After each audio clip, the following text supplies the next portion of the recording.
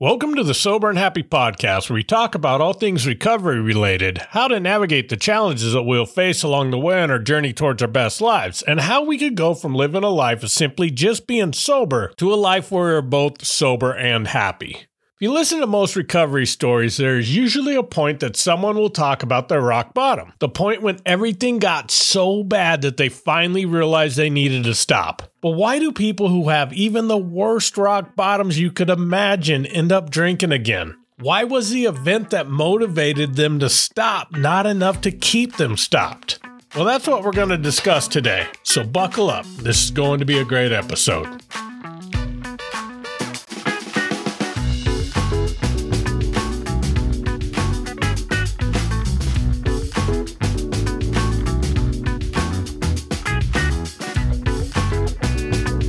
Welcome back. The Sober and Happy newsletter is officially in publication. In this newsletter, I'll talk about things related to recovery along with sharing resources that I have found helpful.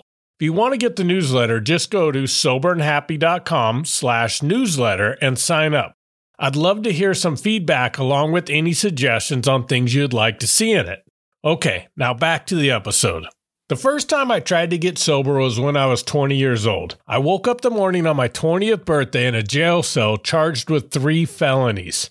The night before started amazing. We had a desert party for my birthday, but then a series of bad decisions changed the whole night. It started with the conflict at my party between a friend of mine and some other guys who showed up uninvited, which led to 3 of us going to their apartment at 2 in the morning and ultimately ended up with us landing in jail.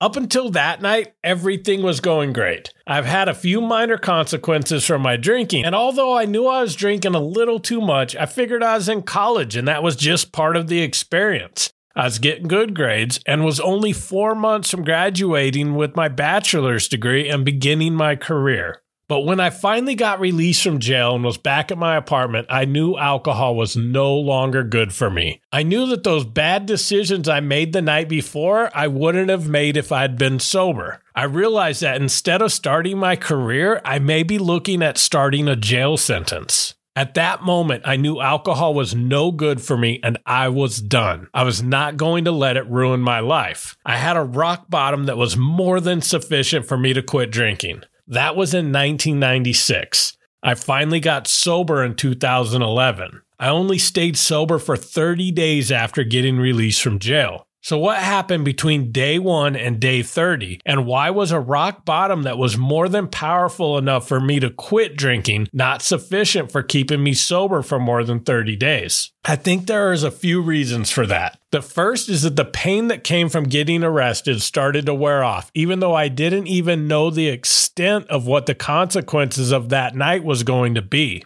Pain can be one of the greatest motivators to get started or to make a change. However, pain wears off over time. That belief is the foundation of the saying, time heals all wounds. We can look all around us to see examples of that. It's why an athlete will play a sport again after a horrific injury. It is why women will have multiple children even after experiencing the pain of childbirth. Hell, it's even why I keep going and getting tattoos after long, painful sessions of getting stabbed with a needle continuously. It is often the same thing with our rock bottoms. For me, on day 1 of being sober back in 1996, the pain was more than enough to conquer the cravings to drink. But I want you to imagine 2 lines on a graph. One is the pain from the consequences that came from my drinking. That line starts high but is gradually sloping down. The other one is the pain from not drinking. That line starts lower but gradually slopes up as the pain builds as each day goes on. Once the increasing pain from not drinking started to get close to the diminishing level of the consequences of that night, I was in a danger zone and didn't even realize it. On day 30, when I met with my lawyer and she told me since I had no priors and was about to graduate college that she would likely be able to strike a deal with the prosecutor and avoid any jail time, the level of pain for the consequences dropped below the pain I was feeling from simply white-knuckling my sobriety. And that night, I went to the store and got a 12-pack. Humans typically are motivated by pain or pleasure. I was simply riding the motivation caused by the pain and was doing nothing to improve my life at the same time, so there was no pleasure to replace the motivation from pain as it diminished. For those 30 days, I managed to stay sober. All I did was go to work, go to school, come home, and sit on the couch miserable. My depression was bad. My anxiety was through the roofs. My grades were suffering. All my friends were still partying and having fun without me, and I was not doing anything to try to bring any fun or enjoyment into my life. I spent every night of those 30 days sitting at home feeling sorry for myself. So when that lawyer told me no jail time, I was off and running. Now, she didn't guarantee no jail time and gave me a really strong warning that if I got into more trouble, all deals would be off the table. She told me even a minor consumption ticket would likely ruin any chances of avoiding jail. But in the state I was in at that moment, looking for any justification to drink, all I heard in my head was, "It didn't turn out as bad as you worried. You made too big of a deal out of this." Which brings me to the second reason why that rock bottom didn't hold for me. Like many alcoholics and addicts, we are masters at rationalization and justification. In my situation, on day one, I was telling myself with conviction, see what happens when you drink? And on day 30, when I was full of depression and anxiety and was absolutely miserable sober, I began saying to myself, see what happens when you stop drinking? Throw in another few justifications like, I'll just be more careful this time and won't do anything to get arrested, and I really didn't have much of a chance of staying sober. You see this often with people who quit drinking. They lose a great job, stop drinking, get another job, and justify that they could drink and not make the same mistake that got them fired the first time. I have known countless people who've had a spouse leave them because of their addictions. The pain of losing the love of their life was enough to stop. But then after they either get their spouse back after getting sober or start dating someone new, they convince themselves that they could drink again, but they just won't make the same mistakes that cost them their marriage the first time.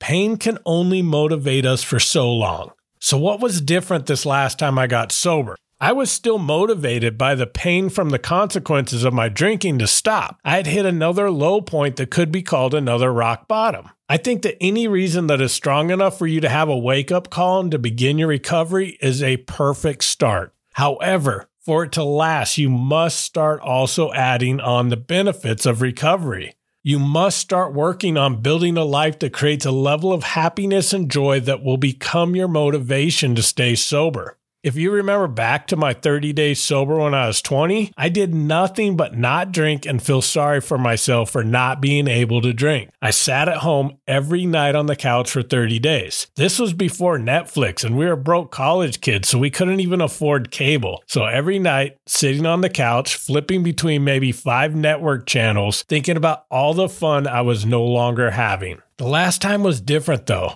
I was broke again and still couldn't afford cable, but instead of just sitting on the couch feeling sorry for myself, I was actively building my new life. And as the motivation from the pain of my rock bottom started to diminish, it was filled from the motivation from the pleasure I was accumulated from building my new life. And I'm not talking about the jolts of pleasure that come from things like getting a new job, buying a nice car, or finally being able to afford cable. All those things are great, but those also wear off. I'm talking about the deep feelings of pleasure that are lasting. Things like repairing damaged relationships, developing deep and meaningful friendships, accomplishing things I never thought were possible, chasing dreams that I've put off because of my drinking, and most importantly, seeing a vision of the person I wanted to become and actively working towards becoming that person. One of my favorite quotes is, "Recovery isn't about getting sober. It is learning to love yourself so much that you no longer need to drink."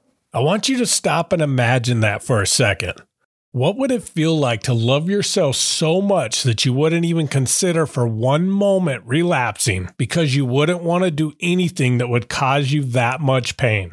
I know I couldn't even imagine that when I got sober. I hated myself so much that I thought I deserved every ounce of pain I was inflicting on myself. That's why when people would tell me you have to get sober for yourself, I didn't think I could get sober because I didn't think I was worthy of it.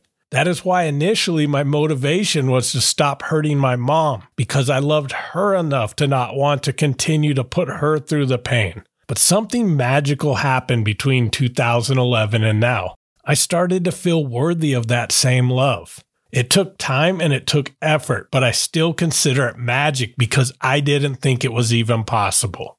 If you want to know the process I discovered on that journey, check out episode 17 and also episodes 32 through 34. Those will help you begin to envision your new life. One so amazing that you would not do anything to risk letting it go. The one that you are so proud of the person you are becoming that you wouldn't even think about doing anything to risk losing that. The kind of life that is providing you so much joy and fulfillment that the desire to drink simply vanishes. I know all those things are possible because I am living it. Everything that I just mentioned has happened to me, and I know every bit of that is also waiting for you. Envision that life and take that first step towards it. It isn't as far away as you might think. Thank you for listening to this episode, and I hope you're finding value from listening to this podcast. If you are, I'm asking for 2 huge favors from you this week that would help me. Share this episode with one person, and please subscribe to the podcast, both of which help it grow. New episodes come out each Friday, so I look forward to connecting with you next week. And as always, thank you so much for listening, and keep living sober and happy.